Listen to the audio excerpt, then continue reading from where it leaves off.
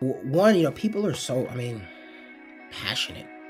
They love the brand. So I think it's, as someone who's passionate, being somewhere where everyone else is passionate and cares and loves it, I think that really did speak to me. I've known him for since he started at Nike. We just clicked. He's such a good dude. He's just smart, educated, in tune with the consumer brand, really energetic. Like he's just one of those good humans where I'm just like, man, he's gonna go places, and he's already going places pretty much. I mean, from Nike to other bigger brands to consulting to, starting his own entrepreneurial thing for a while to, now with an amazing partner who he's working for. So I'm just pretty stoked for who he is and what he's been doing. So I'm excited. He's a good dude. But hey, man, I appreciate you being able to give us a few minutes of your time. I know you're one of the busiest guys out there right Not now, really. Not really. but on a Sunday, so that's a big deal. Yeah. But we wanted to thank you, and then also to be able to, just man, we're so excited. We were just talking, Jesse and I were just talking about your credentials, what you've done. But we can't wait to hear it from you. What we usually do is we just ask all our guests, kind of like give us a background, a quick synopsis of your background from school, how you decided to go into marketing. From there, where you started, and then your of course your experiences at Nike, and then where you are. But then let's go back to Nike because that's the biggest topic for us, because we know that a lot of the things you did at Nike, obviously I know and Jesse knows because we worked in one another. You did some amazing things, and we'll kind of go from there if that's cool. Cool. Yeah. All right. We got Rahshiene Taha, an amazing friend, but also an executive um, for Rock the Bells. But let's hear. We'd love to hear your story, man. Try to share a little bit of it. Thank you guys. Thank you guys for having me. I feel honored. I've seen some of the people you guys have had thus far, and just who you guys are. So I appreciate you guys even considering me to even hop on this and talk with you guys. So it goes both ways. Awesome. Awesome. Where'd you grow up? So grew up in New York City primarily. Grew up in New York. Was born in Harlem. Lived in the Bronx. A little bit in middle school and in high school. Also moved around a little bit. So I lived in Seattle for 2 years in seventh and eighth grade. Um, when I was a baby, or like baby, kind of born through 5 years old. I spent a lot of time in Tennessee as well. So my mom's from Tennessee, so I spent time in Memphis and Humboldt and Huntington, Tennessee. So in the country, between. So I was like in half New York, half country in Tennessee from 1 to 5. Then majority of the time was in New York though. Nice. What led you to the West Coast for school? How did that all come together? Yeah, it was not, I don't know, it kind of wasn't really in the plans. Like I always thought I was going to probably end up going to school back east. So I was kind of looking at a few different options and playing basketball. I was thinking about going to Brown and playing basketball, and had some opportunities primarily to be east when it kind of came down to it. And my uncle, he always loved Stanford. He kind of would just like sprinkle it and throw it out there to me. And then I remember being in high school, because I was playing basketball. I remember Brevin Knight was playing for Stanford, and when we were watching, I would watch every single college basketball game I can get my hands on. And he kind of said to me, he was like, "Yo, look at this guard. Look at how he's playing." And I was like, "All right." And he ended up playing really well. Stanford had a good run. He ended up going to the first round. Went first round of the draft, went to the Cleveland Cavaliers. So the first basketball game I ever went to, he took me to a New Jersey Nets versus Cleveland Cavs game. And he's like, "Yo, you see how he went to Stanford and how he's in the league now?" And I was like, "Huh, yeah, okay." So he was kind of, I think, on some inception a little bit early, kind of throwing it out there to me. And it really came down to like last minute. I remember it was my senior year, and I kind of had my college list. It was primarily back east. I was thinking about going to Brown, like really heavily considering there. I was thinking about Georgetown as well, and not for basketball for Georgetown, but I would probably have to walk on or whatever it was. But then Stanford, he was kind of like, yo, you should apply to Stanford. And I kind of remember it. And he was like, all right, apply. So I ended up applying and getting in and end up going there. They end up when I got in, they paid for a visit for me to go and visit the campus for free. So I was broke, and I was like, "Yo, y'all gonna fly me to Cali? I bet." So I remember leaving Brown. I remember I went on my Brown visit, and Brown's a great school, but I went there and it didn't feel. There was like a feeling that I had. And I was like, I don't know. And then I remember leaving Brown and flying out to Cali, landed at SFO. I got in the super shuttle. Remember falling asleep in the super shuttle. I remember waking up at Stanford's campus, like right when you enter Palm Drive, and it was just like this beacon of light, and there was all these palm trees, and I just felt myself taking my North Face off, taking my beanie off, and I was like, "Yo, what is this place?" And ended up going there and doing the admit weekend there, and the people that I met were some of my best friends in the world to this day. And I don't know, it was one of the things where it kind of felt right. And since Stanford was paying for it, I always had a path. I was kind of told myself either get my school paid for through academics or get it paid through basketball. And since I ended up having some options and I went there and then loved it, it kind of was just like, I don't know, it felt right. And I think since I'd already lived on the West Coast in Seattle for 2 years, I wasn't as intimidated going from New York to the West Coast. And I just loved the campus and loved the people, felt right, and decided to go. Awesome. What was the campus life like at Stanford? I mean, I'm sure every campus is different, but like, and it sounded like, yes, amazing, the atmosphere, but what was there anything specific that you were drawn to within Stanford where you were just like, this is it, this is the place, I'm going to focus on academia here? Uh, I don't even know if I would even, calling it focusing on academia. I think that would be giving me way too much credit. Um, I would say that much. I think the things that stood out, the people really, really stood out. And mind you, I mean, there's amazing people at all these institutions. And so you don't have to be Stanford to be like a great person or anything like that. But the people there was a combination of being really, really smart, but being down to earth and not really flaunting it in your way as much as some of the East Coast Ivy League schools that I was looking at. So I think that vibe kind of spoke to me. The and then I don't know, there was just kind of this air of just like freedom. And I think, if you think about Stanford in general, it has been known to breed a lot of entrepreneurs. It has that reputation. I always joke around and say it feels like the inmates are running the asylum. And that's kind of how I felt Stanford was. And I think my spirit is one who likes to do what I want to do, and even if it's under a construct, but still have some freedom. And I kind of felt like Stanford really spoke to me in that way. And and on top of it, the campus is just beautiful. Like it's ridiculous. It's just one of the most beautiful places. So I think to kind of go out of New York and the madness of that, and then just kind of be in this very pleasant, plush country club, damn near, for 4 years, it felt right at the time. So that kind of spoke to me. It's That's awesome. awesome. So in some other interviews we've had, people have been talking about like their journey into marketing, and a lot of them talk about the sociological aspect of it, right? And just kind of getting to Mhm. know, the consumer and what people are interested in. Did you have that kind of mindset when you were focusing on what you wanted to study at Stanford? No, not at all. Well, no, not at all. One, I majored in sociology, which is, I guess, it's funny you said the sociological aspect. I didn't understand how that actually would make me a better marketer, but I just kind of liked the like getting into the mind and the study of it. And plus, at first I thought I was going to major in econ, and then I hopped into an econ class, and I was like, I'm not majoring in econ. That's not going You to. and me both, That just not. brother. Yeah, nah. This, you know what? This don't feel right. So I'm just gonna look at some other options. And I remember taking somebody was like, "Yo, I think you might like a sociology class," and I took it and like in the intro, and I like really enjoyed it. And that was, I guess, kind of the beginning of studying groups and seeing group behavior in that way and movements and how that affects mindsets. And so I thought that was really interesting. And it wasn't like when I got to college, I was like, I'm going to be a marketing, person, or I'm going to be this. I thought initially, I came from New York and I came from like prep school in New York. I thought I was going to be a banker.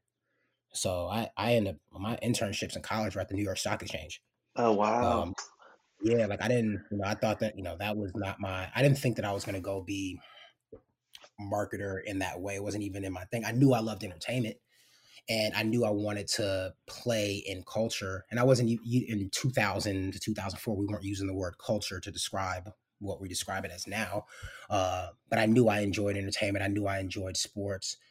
I knew I enjoyed cool shit. So I knew that's kind of where my orientation was. So I knew after the stock exchange internships, like, nah, this really isn't for me.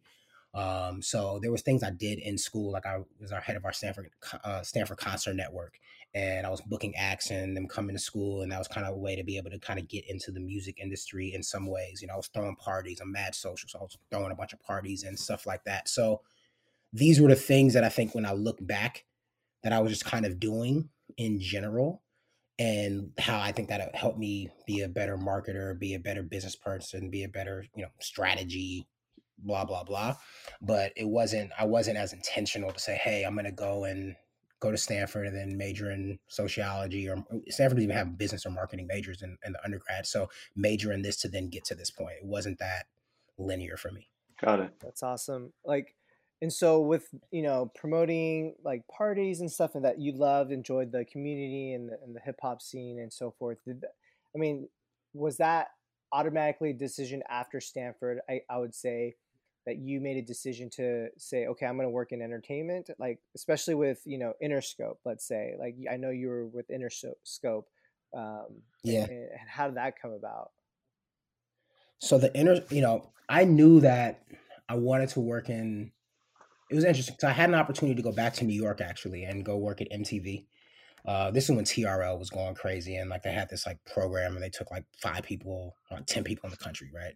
And you can do this kind of like accelerated track through Viacom. And I really thought, I remember applying to that because I wanted to work in entertainment, but they were paying nothing, like nothing, nothing.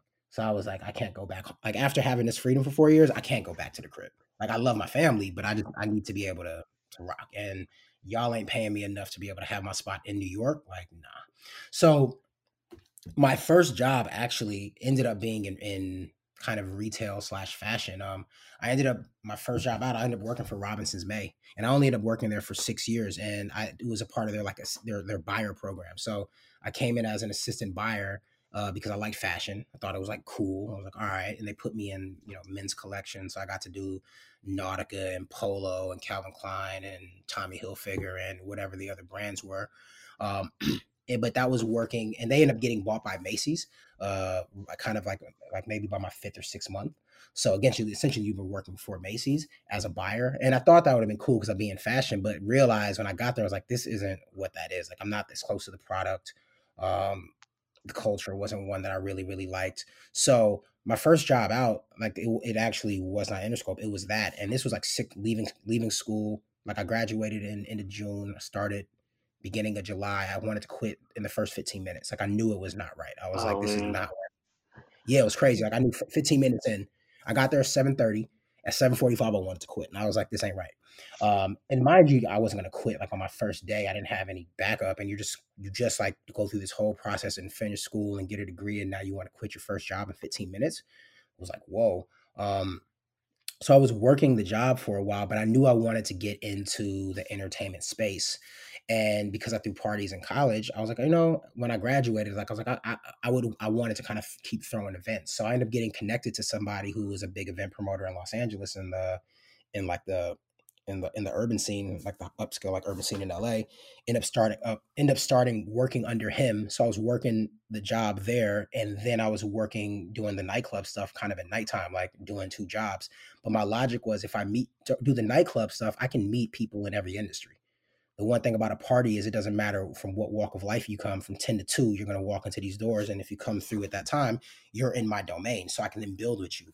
And I was trying to strategically meet people in the music industry because I knew artists hosted events, labels hosted events, the DJ. So I was like, if I can get into that scene, I can start meeting people. And that's exactly how it kind of happened. I was doing the events at night, end up meeting some people over at Interscope, kind of let them know what I wanted to do, and end up getting a job at Interscope, in the urban promotions division, ended up leaving Robinson's May, and then that's kind of where I ended up starting in culture in that way. And it became the biggest lesson was like, don't do shit that you hate. Like some people have a higher tolerance for it. I don't. I was depressed and miserable with that first job out of school. It just wasn't for me. So I learned early. I was like, I'm not one of them people who can just do whatever job because I'll be miserable.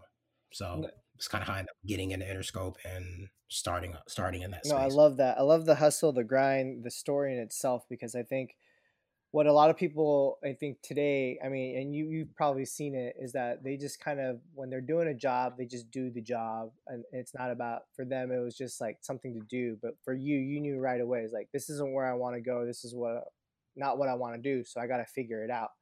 And I love that. And so with that kind of experience, with Interscope, and moved forward beyond Interscope, starting your own thing, and then going back to school, looking at back of your background, how did Nike come about? Where did that program come into?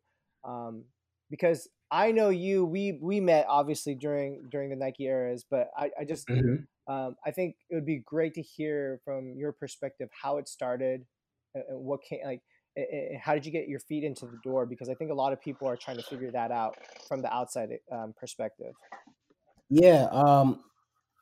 You know, we like all, love Nike as a brand. Like to me, it's just the dopest brand on earth. The only thing that will make me move to Portland, Oregon. Yes. Yeah, Straight up. you're right. It is what it is, man. Like, nobody shouts to everybody there. If while I was there during my time, nobody would be surprised hearing me say this. I'm a big city kid, I'm from New York. I lived in LA. Like, it is what it is. That's the type of stuff that I enjoy. And so it wasn't like Nike was, it's weird. I never actually saw myself at Nike.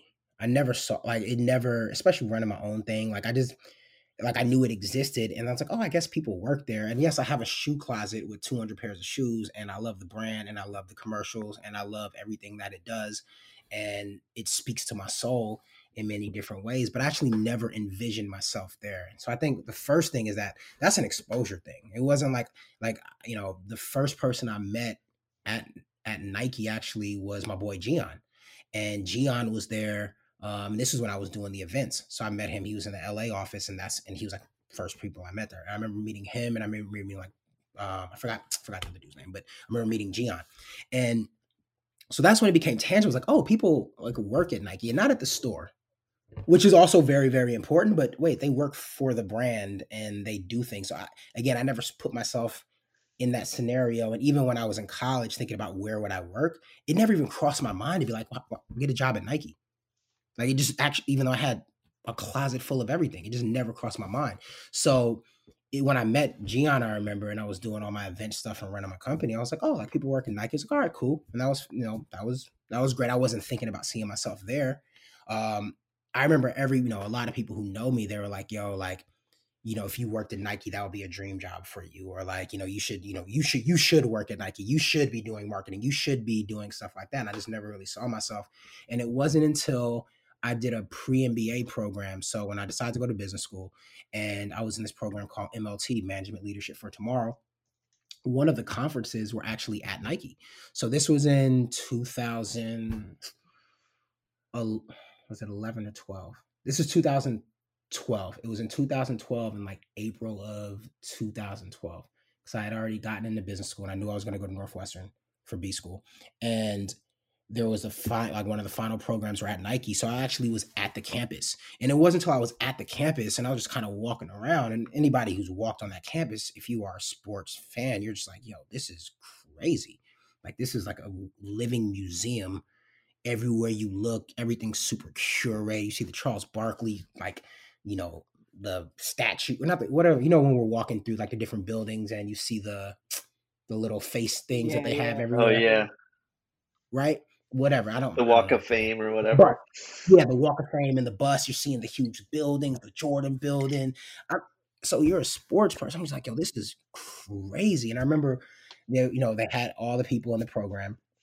And Management Leadership for Tomorrow, they get like basically like 150 to 200 of the top like diverse candidates who are applying to business school like each year. And they kind of put you through this program prior to business school, right? So you have all these people in there, like the majority of people, like, they're trying to do banking, or they're trying to do now they're trying to all do tech probably, but the consulting, marketing, but they're thinking more like traditional, like CPG. And I remember, so we're all sitting there, and mind you, I have my steez and everything like that. So people kind of just know me, and mad people are like, "Yo, like you should be here. You should be here." And I didn't even know. I was like, "Huh?" They were like, "Yo, you should work. You like you could work at Nike." I was like, "Huh."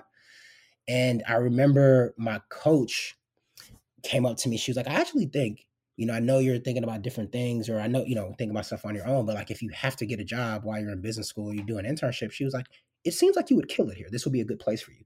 I was like, interesting. So I remember that just kind of being in my head. And so it took me actually being on the campus, walking around, and having a bunch of other people be like, "Hey, you could be here," to even like kind of throw it and throw it out there to me. So when I got to business school and we had to start the recruiting process, I remembered that experience. And I also was very clear. I remember that experience from working my first job at Robinson's May, talking about don't do shit that you hate. So I knew, I was like, I'm not interested in consulting. I'm not interested in banking. I'm not interested in some of the general management stuff. I'm like, if I'm going to do this and I'm going to have to go from running my own company to getting a job, it better be something that I better be interested in. Like, so I ended up really kind of targeting, and I was like, I went there. I was like, Nike's dope. I kind of see a path to potentially get in. They're doing all the MBA internship recruiting. And that is kind of how I ended up getting into Nike, getting the internship at Nike, doing the 2-3 months there for the internship, getting in, and then getting into their marketing development program as a as a full-time hire. So it took me going to business school and getting exposure to being on campus to actually see myself being there, and kind of seeing a path, and then deciding, all right, kind of go for it. And I think I don't know, like I don't know everybody's story. I know some people are like, hey, they see that as their target. It never was for me, but when it came up as an opportunity, I was like, I think I would be really competitive for it, and then went for it. So let's talk about it. So as you're in Nike, you did the internship program to the MVP program, got in full time. What was it about Nike, specifically within the culture, that you appreciated and like you could see yourself as like, okay, I can continue doing this, like you said, a little bit more, that motivated you to continue moving forward with the brand? Yeah, one, people are so, I mean, passionate. They love the brand. So I think it's, as someone who's passionate, being somewhere where everyone else is passionate and cares and loves it, I think that really did speak to me. And I thought that people were like, there were like just a lot of really sharp, really dope people. I thought that was, and there's, you get the range of every company, but I thought, like, when I look at some of like the superstars, or when I look at people who are, I'm like, oh, you're ill, like you're really really ill, and like you just so happen to be here, but no matter what happens in your life, like you're gonna be dope.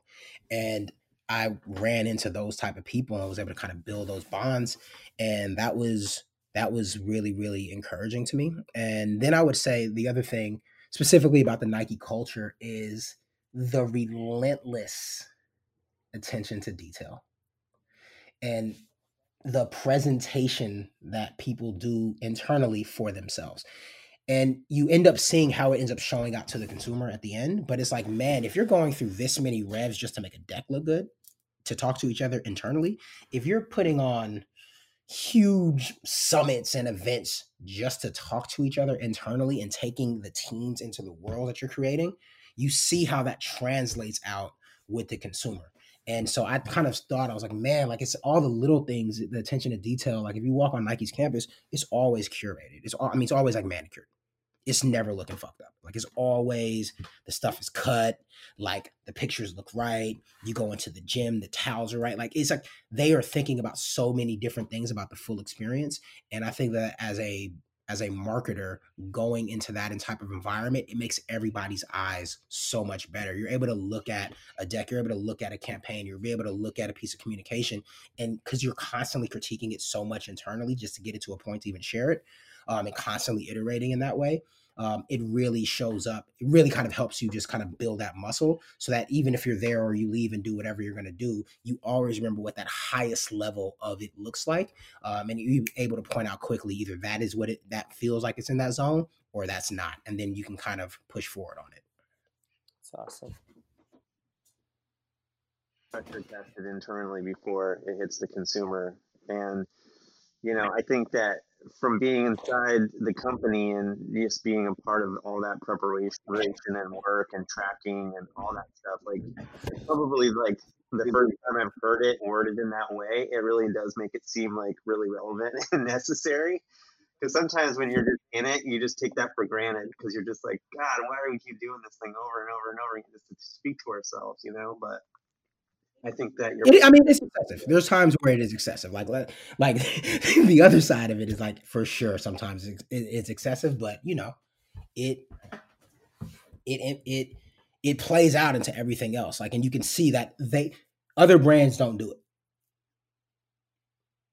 and you can see how it shows up in their stuff.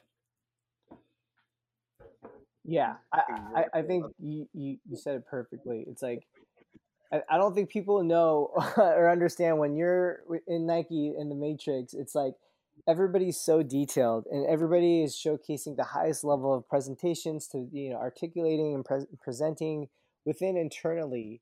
That really shows the external points of why we're when I say we were considered at Nike and still today that we're a top brand that tells the best stories, and there is a purpose and reason why. Absolutely, absolutely. So let's like oh, go ahead, talk to Jesse. folks. Go ahead, Jesse.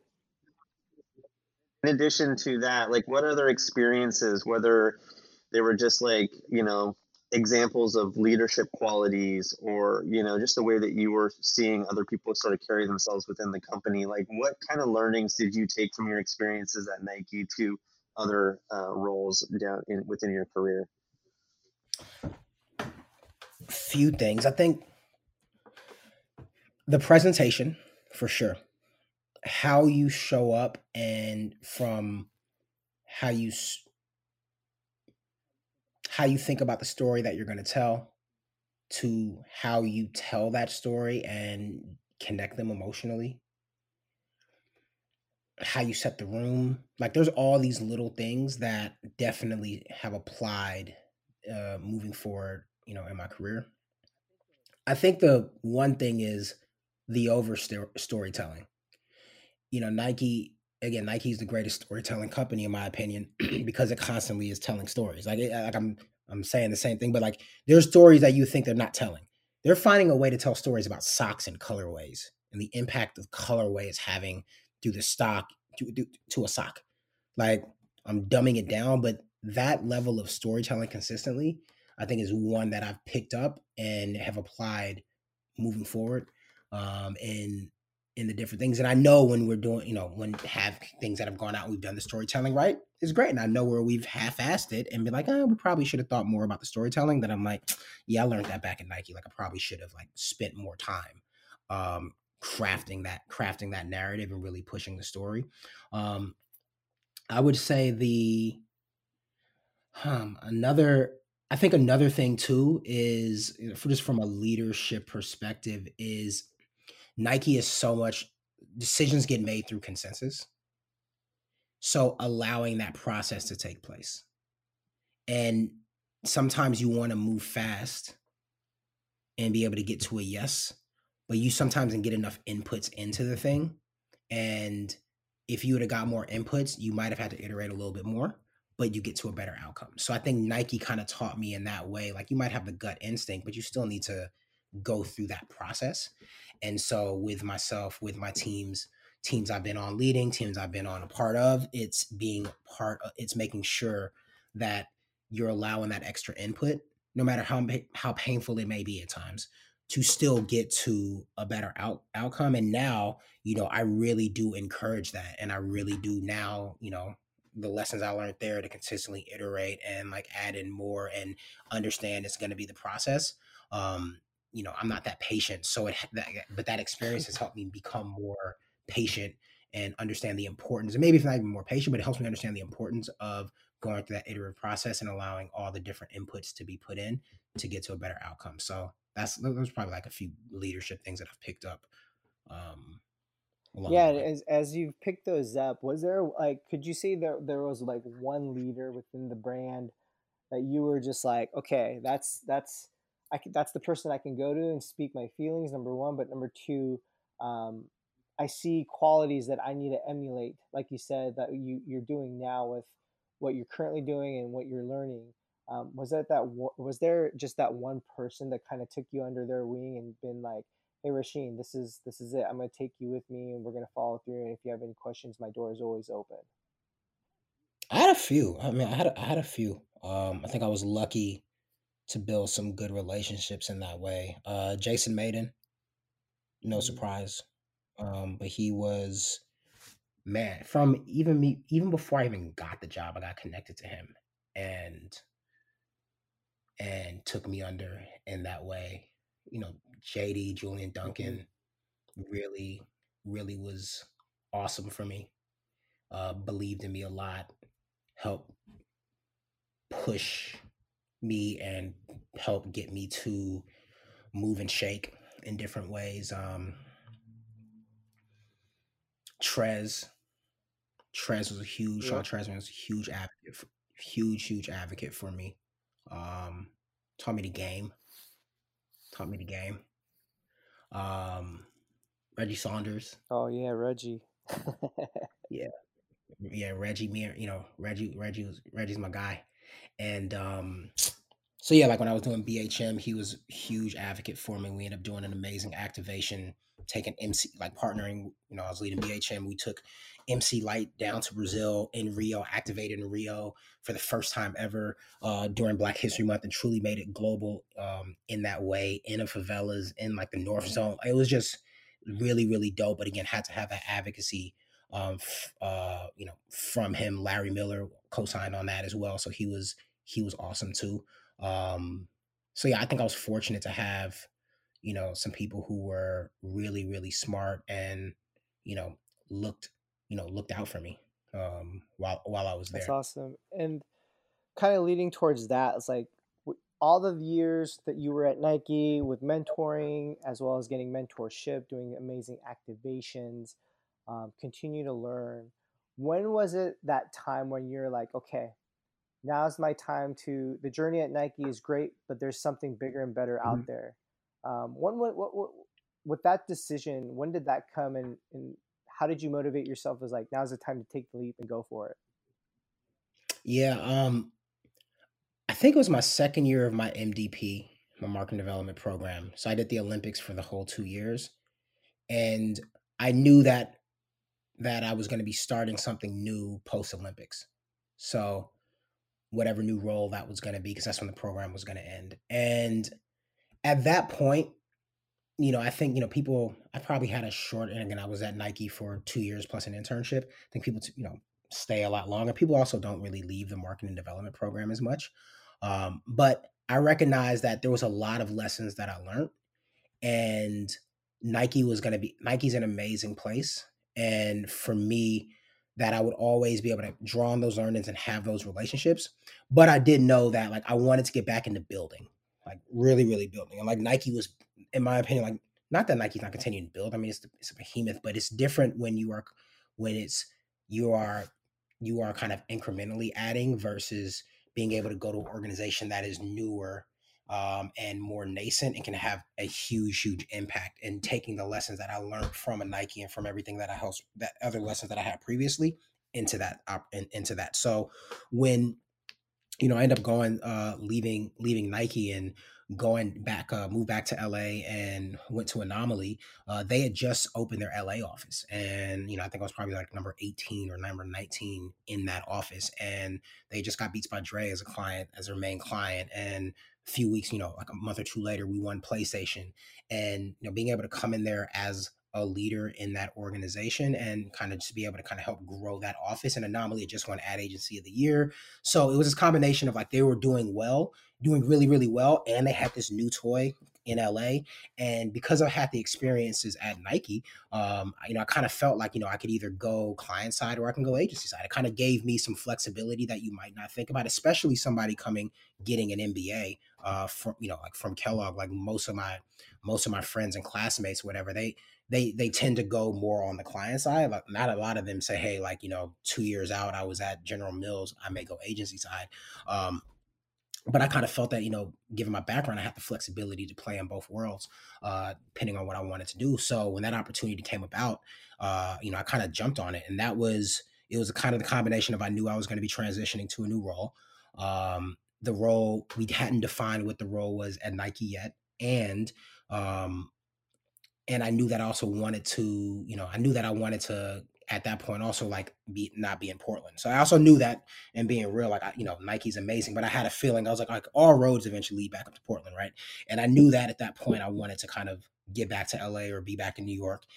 So when that combination kind of came about, with Anomaly plus knowing the job was going to end and I was going to be rotating to something different, I kind of was like, what, if there was going to be a time to do it, this feels like a good time to do it. And again, the doors could always be open. I could always go back. I know they have offices in LA and New York. If I decide, hey, I want to be in Portland, cool.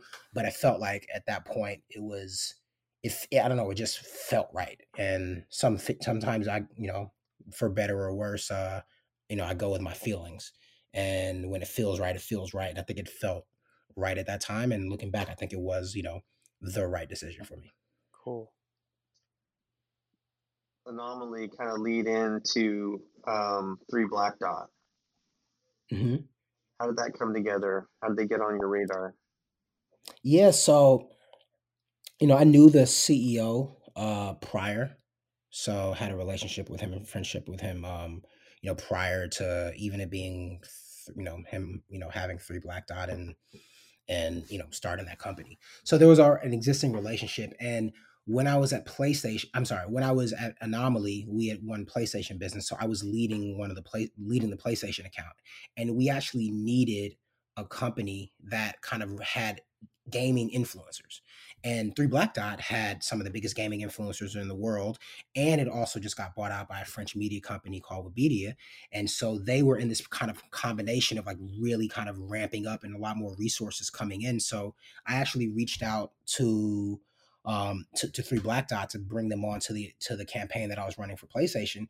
And then they actually reached out to me to said, hey, we need a head of marketing. We're at 15 people, we're going to go to 75, and we have a lot of ambitions to kind of, do gaming, but get even outside of gaming into broader entertainment. We want to build IP. We want to monetize. We're going to continue branded content with our influencers in the gaming space, but we also, we're doing merchandise. I'm saying, we're doing live events, we're building IP, and we need somebody to come in, kind of with the range of your experiences, kind of, help us build this thing and, be our head of marketing. So that combination, and I wasn't really thinking about it. I was super happy. And I love Anomaly, especially the LA office. Like Isaiah and G are like like, love them to death. They're the two who lead that office. So it was like it was kind of a hard decision to even leave in that way, because I was actually very, very happy and content and saw myself, like I saw all the opportunity that I had in front of me at Anomaly.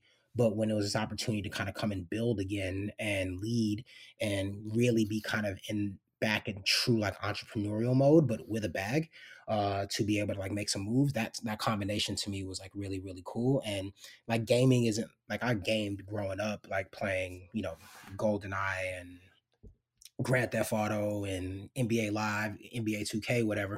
But I wasn't like a huge gamer. But I did also understand that like gaming is going crazy, and the influencer space in gaming is something that was really, really interesting. So that combination to me was like, all right, I think that could be something I could really kind of jump at and go after. So that's kind of what made me end up deciding to, leave Anomaly and go to Three Black Dot and be head of marketing over there.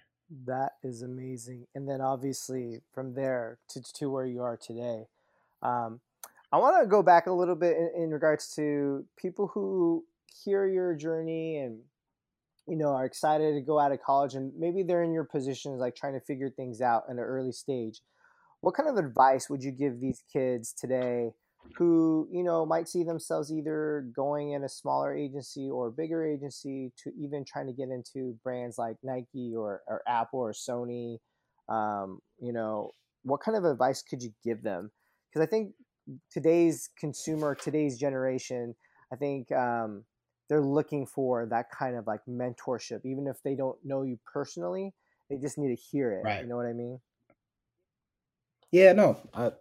I think there's a few things that if I look back, there's a few things that I did and I would recommend for anyone to do.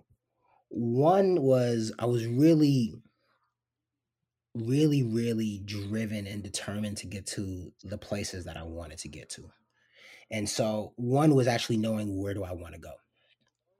From knowing from where I want to go, then it was about building relationships and building like real relationships, like authentic relationships, not this like super transactional whatever. And that doesn't mean that I didn't lead with the stuff that I wanted to do, but I also see the people as humans. So I was building real relationships with these people, even if the beginning of this relationship so happened to be business and something that I was kind of interested in. So I think the second part is relationships, and I think with that is like going and it's like spreading a wide net and being comfortable being told no. And there's a bunch of people who either told me no, something wouldn't happen, yo, I'm gonna talk to you, whatever, flake, do all that. Like, all right, bet. But then I would still continue to like broaden that out and start to like build other relationships and reach out and ask for help. And that's the other thing too. Like building a relationship was like these are people I didn't know. I didn't have LinkedIn. It wasn't easy as it is today. That doesn't mean so hard, but like it wasn't as curated in that way to be able to see all the information. So it was like, yo, who do you know? Who do you know? Who do you know? Let me talk to somebody cool, build with that person. Do you mind connecting me with another person? And then you start doing that enough time, you start building out a repository of people who, if you're handling yourself in the right way, will start rocking with you. So I think that was really important. And then I think another thing was in these organizations, there might have been a thing that I was being asked to do, but if there was something that I wanted to do, ask me to do something like that and doing the extra work. So if it was at Nike and I was like, yo, but I really want to be leading Black History Month campaign, even though I'm over here working on the Olympics and that's extra work, not being afraid to ask, raise my hand and then do the work. If it was, I hate my first job out of college, but I know I want to get into events, then I'm working the job in the daytime. I'm connecting with people that I don't know, and then starting to build and do the stuff, at night. That kind of combination to consistently do the extra work to start positioning myself so that when the opportunity to get on the phone or meet somebody, that they see that there's a body of work in that space. Um, I think that's really kind of, helped me. And I would really tell people to, do that extra work so that when you do connect it to somebody you want to talk to, even if it's not at the huge brand or whatever it is, it could be your own project, but they see the initiative and they see you grinding. I think that goes a long way versus just having lip service and just saying, I want to do something, but there's somebody else who's actually doing it. And again, you don't have to have it at that brand or at that scale, but there's enough things now and tools to where if you want to build a project or you want to work on, marketing a thing, you can create your own deck. You can come up with, you can get some video, get some photos, create a dummy Instagram account and show what it would look like if you were to do it the right way. If you had those resources. So there's things that you can do to show that. And I think that that combination of raising your hand, that combination of knowing where you're going, that combination of putting in the extra work is what I tell people to do. And I think when you do that, I think you just become more, people see that you're real, people see that you're focused, people see you're willing to like go get it, and then you're not just talking about what you want to do, you're actually doing it. No, I love that. I love that. Is it okay to ask what you're up to now? What you're up to right Yeah, yeah. So fortunately now, I'm over at Rock the Bell. So I'm a GM of content and experiences at Rock the Bell. Super excited to be over there. I started in late July, early August, and working with LL Cool J. I'm building the primitive voice for classic and timeless hip hop, and looking at it through a modern lens. And that's kind of what I'm up to now. And just honestly just got the pleasure, not, honor and the pleasure to be able to work with LL Cool J. His name is Todd Smith, so I refer to him as Todd all the time. But yeah, he's building something amazing and have a really, really dope squad, and there's an opportunity to like uplift and preserve the culture of hip hop while connecting to like the modern audience as well. A lot of this has been done in the space of rock. It hasn't been done in hip hop, so I think there's a huge opportunity to kind of build on the foundation of what's kind of what he's already built with the radio station, and now we have a platform where we have content, commerce, experiences, for that classic and timeless hip hop audience. So that is kind of what I'm up to, and it's super excited. It is super humble, super exciting. A lot of hard work, but I'm really, really, really, really enjoying it. I remember I was talking to a friend a while back, and you know, because I knew I wanted to work in entertainment, I knew I wanted to do this. She said, if you were 18 and 19 and you were looking at yourself right now, um, and what I'm doing over at Rock the Bells, is that what you thought you would have been doing? And I was like, huh. Yeah, like probably. Like this is exactly kind of what I thought I would be doing. So in many ways, it is. I don't use the term dream job or things like that in general. I think I've been blessed to be able to work and do some really cool stuff. Um, but this is definitely feels like a lot of my life experience has kind of led me to being able to be in this position to help, build and grow this company. So I really, think really that's a excited. perfect segue to this question is if because we ask it to every guest is if you could give yourself your younger self some advice towards what you were doing something differently or keep doing what you're doing, what would that be? Mm, golly. All right. One, for every pair of sneakers you buy, invest in stock. Yeah, that's awesome. One for one. I'm dead ass. One for one. For every shoe you cop the equivalent in stock the next time. You could have even done it just in Nike. If you got 200 pairs of Nike and you just had 100 pairs and you bought 100 pairs of stock along the journey, you'd be Yeah. doing all right. Straight up. So I think right now, recently, I've really been, I've been having a few moments of like kicking myself for like financial things and saying like, dang, like a dollar here. What would if you spent the dollar here versus spending a dollar there? What would you do? And so that to me is actually kind of that's one of the things I would tell myself. I think the other is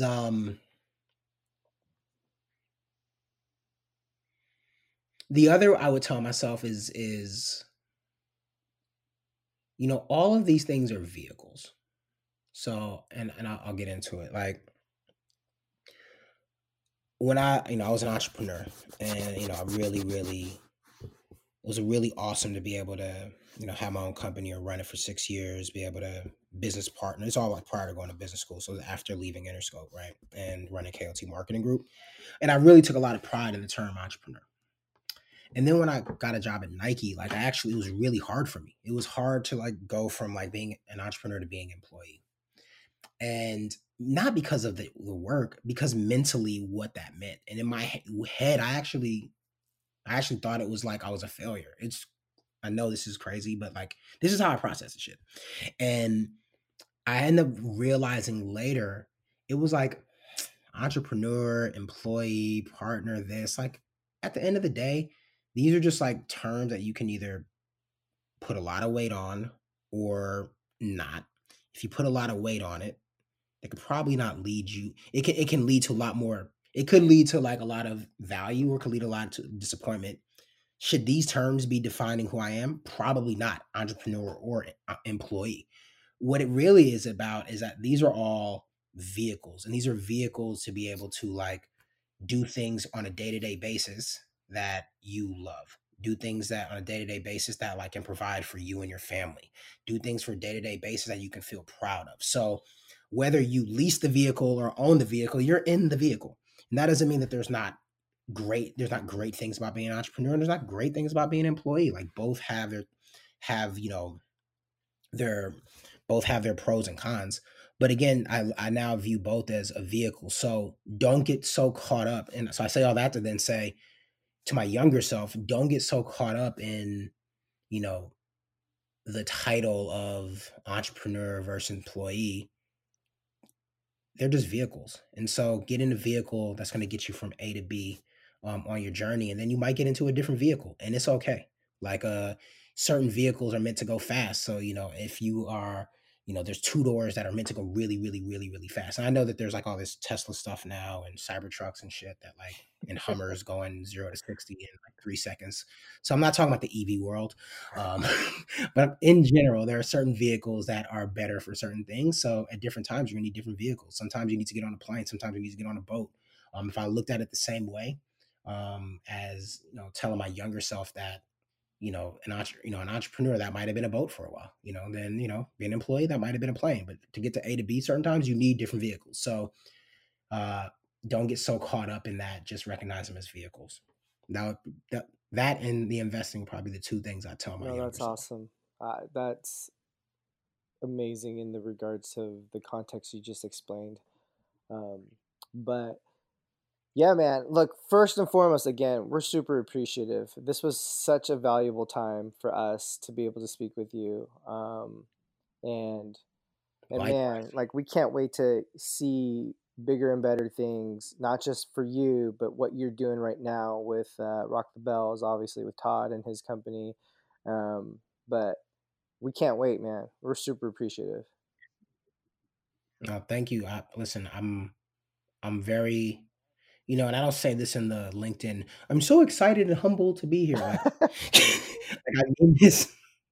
I actually mean this. Like I'm, I really do appreciate talking with you guys and just being able to share the little perspective that I do have, and hope that it connects with whoever listens to this, whatever little bit you take away from it. So, you know, thank you guys, and thank you guys for even, creating this platform and connecting with people to get these stories out. I do think it's really, really important to get the range of perspectives, because again, it's when you start to hear, you start to see some similarities, but you do start to see different ways in which people move. And I think that it's important that people hear that. A lot of this is behind the veil. Sometimes you got to open the kimono up and see what different tools people got. So, I really appreciate that you guys are building this platform for that. No, thank you, man. Really appreciate it. Huge fan of Rock the Bells. I listen to it in my car constantly. And Dope. Roxanne Shante, Have a Nice Day show is my absolute like favorite thing in the world right now. Nice. She's getting me through Nice. times. So it's so awesome that you get to be a part of that day in, day out. So congratulations, man. John and I were talking about how great it was to be, working with you at Nike, but we both knew that you were destined for bigger and better things right out of the gates. And so, congratulations on everything that you've been able to accomplish so far in your career. And like John said, we're looking to see what's next, man. We're stoked. Thank you. Really, really appreciate it. I'm super. I'm bowing to you guys. I know y'all don't have to say that, so I appreciate that. Much love. All right, Rahshiene. Appreciate it, my friend. Appreciate Okay. it. All right. Later.